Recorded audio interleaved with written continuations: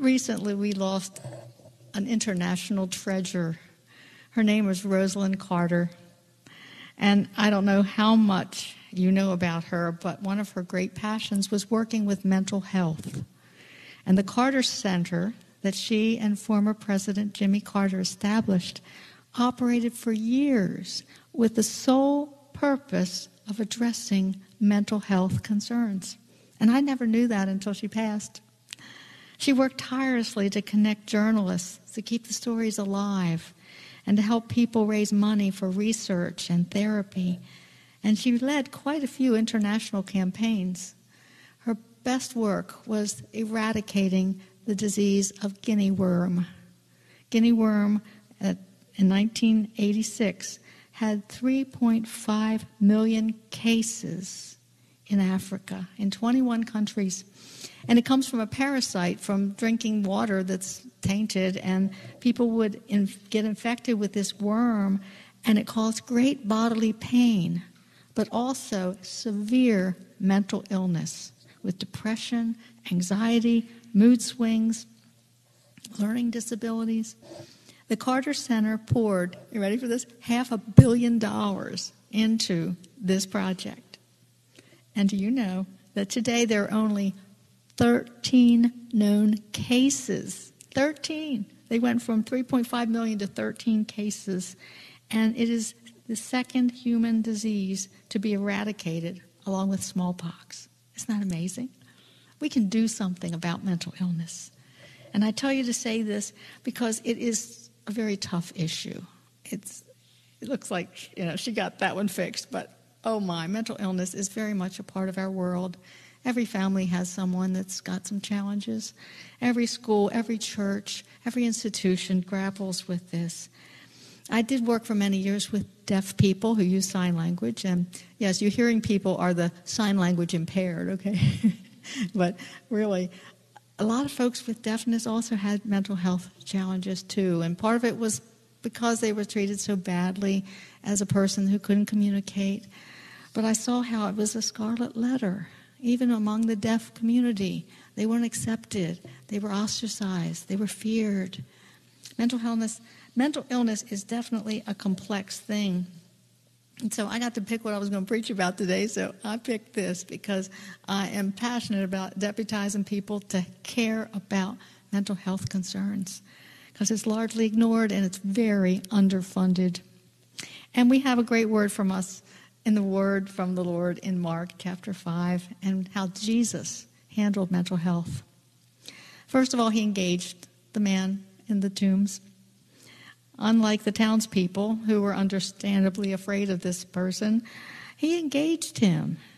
It was risky business. This man was very powerful. He could have swatted Jesus and knocked him over, but Jesus had compassion. Jesus had compassion for everybody. And this is one of the most important takeaways from this gospel reading. God invites, God calls, God cajoles us to engage with the unlovely, the unlovable, and the challenging personalities and their pain. It's not an option if you're a Christian. Brian Stevenson, who is from the Southern Poverty Law Center, who has done much work with the broken prison system in this country and the racism that has a whole lot to do with it. Brian Stevens is an incredible writer and passionate speaker, and he always leads with, you want to fix this? Get close to the pain. Get proximate to pain. It's the only way you can truly understand people with disabilities and people with mental health challenges, to engage. It's really much easier to walk by and say, oh, they don't smell right. I'm scared of them. I don't want to give them money. I don't know what to do with them. They embarrass me. It's so easy to ignore them. But the best thing we can do is just to engage and acknowledge our common humanity. I sat in a meeting of the Northeast Jurisdictional College of Bishops just last week, and surprisingly, someone on the committee shared about their daughter with schizophrenia. And everybody got real quiet, like, wow. And he told this very, very touching story. And we just really engaged him and prayed for him. And I thought maybe that was the best thing we did the whole week we were there because we helped him close and appreciated his ministry with his daughter and how much God is working with her and how much God will give him the strength to continue to work with her.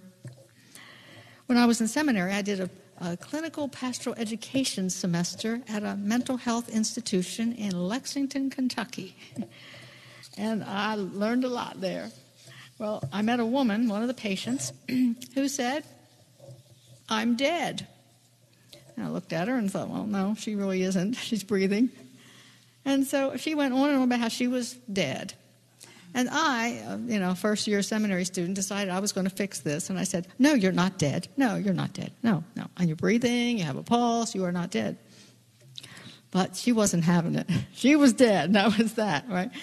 So I went back to my supervisor, and we talked about, you go to little groups and talk after these sessions. And the supervisor said, "Silly rabbit, that was the dumbest thing you ever did. You don't try to argue with someone. You engage them in their reality, and you talk to them, and you listen to them." So I went back the next week, and I did that. Big surprise. She told me her story. I stopped telling her what reality was, and she told me what her reality was. And then I understood why she was dead. She was dead, but I didn't take the time to listen. So engaging people is so important as we work with folks with mental health. So few of our churches do that. We're just not that engaged, especially people with dementia, neurological challenges. We just seem like we don't have the skills for it, so we don't do it. But you can do it. You're a church with a welcoming heart that engages the community, so be the ones that engage. Secondly, of course, Jesus healed the man. Demon possession is not a track I want to go down, okay? I don't think we call people with mental health demon-possessed, period. And taking out a whole herd of swine also leaves me with a lot of questions. But I'm not going to talk about exorcism here. I'm going to talk about a healing. Jesus healed the man. He restored him to his right mind. And still today, the Holy Spirit heals people of all kinds of diseases. And it's always important for us to pray for those with mental health challenges. And I have seen these healings, and I give testimony to it. I've also seen healings of spirit, even if the illness persists. That's the difference between a cure and a healing. A cure fixes something. A healing sometimes doesn't fix it, but gives other kinds of spiritual insights, resilience, and strength. I was born with just one eye. This is really a phony eye, okay? and most people think I can see out of both eyes, but I really can't. And I never have. And I remember going to a healing service where I prayed to be healed. And guess what? I can still not see. I'm blind and I still can't see, right? But what God did that night was to heal my heart and to accept this as a gift, one of God's things that God gave to me that I didn't expect or didn't ask for, but it was powerful for my heart, my healing of my soul. And I can tell you right now that's why I ended up working with deaf people for 20 years, because I was healed. And I wanted to be with people who also walked with some kind of sensory loss and understand the giftedness of it, not in spite of, but because of. And maybe one of you out there has something that's breaking your heart that you want healed, you want fixed. And maybe you haven't been healed, maybe you haven't been fixed, but maybe God wants a greater healing. Or you can walk alongside someone whose heart's breaking with that which you understand quite well. And maybe together you can form a path of healing and hope that will be much better than any cure you will ever have. Still today, the Holy Spirit heals people. I also believe in the power of healing by advocacy for improved mental health services. The development of medications and community-based mental health living arrangements in just last 50 years has made a huge difference in the care for people with mental illness. In the past, you just locked them up. That was it. And some of these institutions were horrible. But there was no other options, right? The medication hadn't been invented. Community services were like, what's that? And so really, advocacy is really important, and every one of you has a voice. There's still much more work we can be doing. Every time there's a mass shooting, and I'm sorry to say we had one in this conference in October, a mass senseless shooting in Maine, and some deaf people actually were killed in that, which was doubly painful for me. This man was hearing voices. He was definitely someone with a history of mental health concerns. And as soon as these things happen, immediately the people get on the microphones and the government folks say, we have to put more money into mental health services. We've got to stop this. And do they do it? No.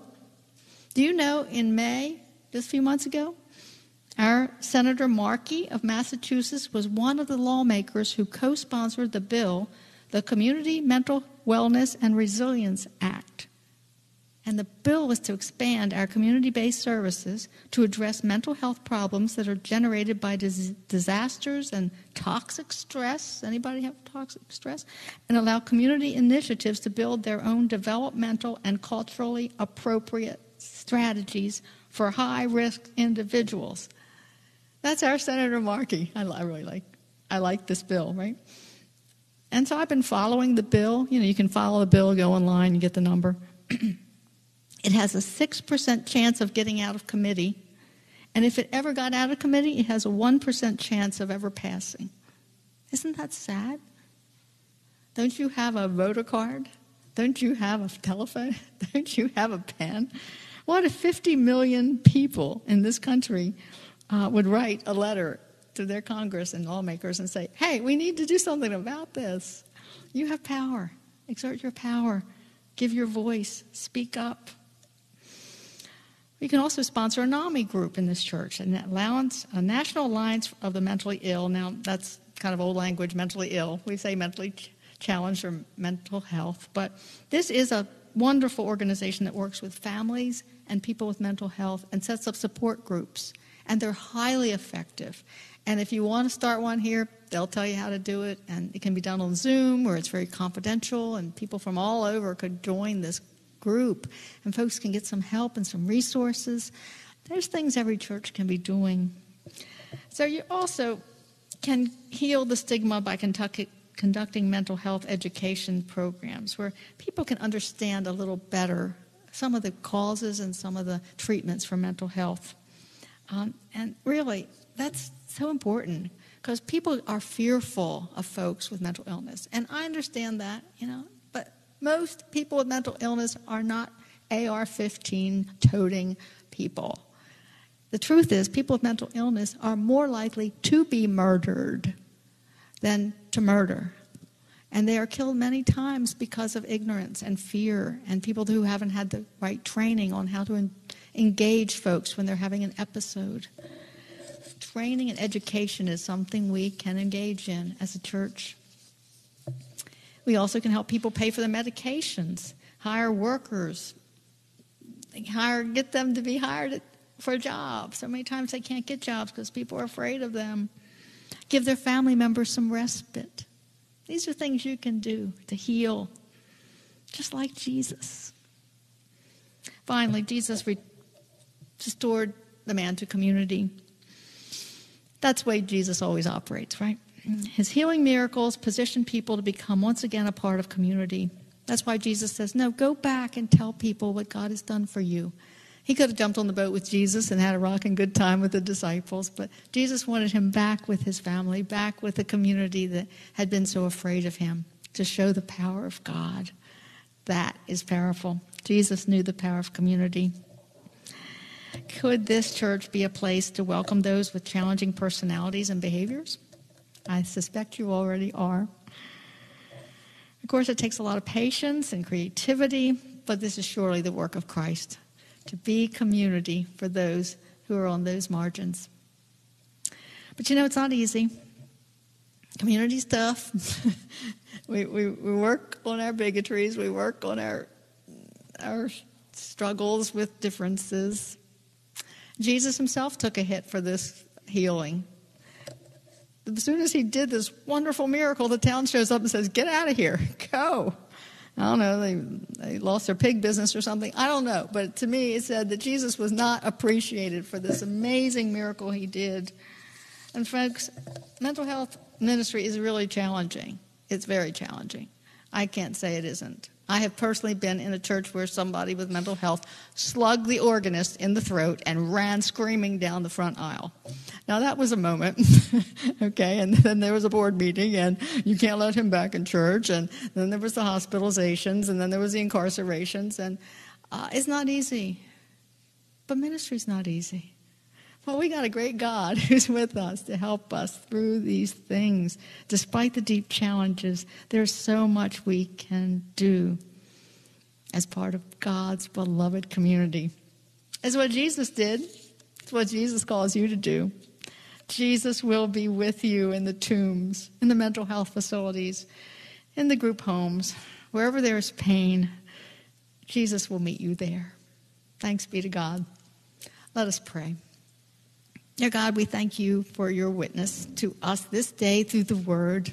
We pray you'll give a double portion of your spirit to your saints here at this blessed church.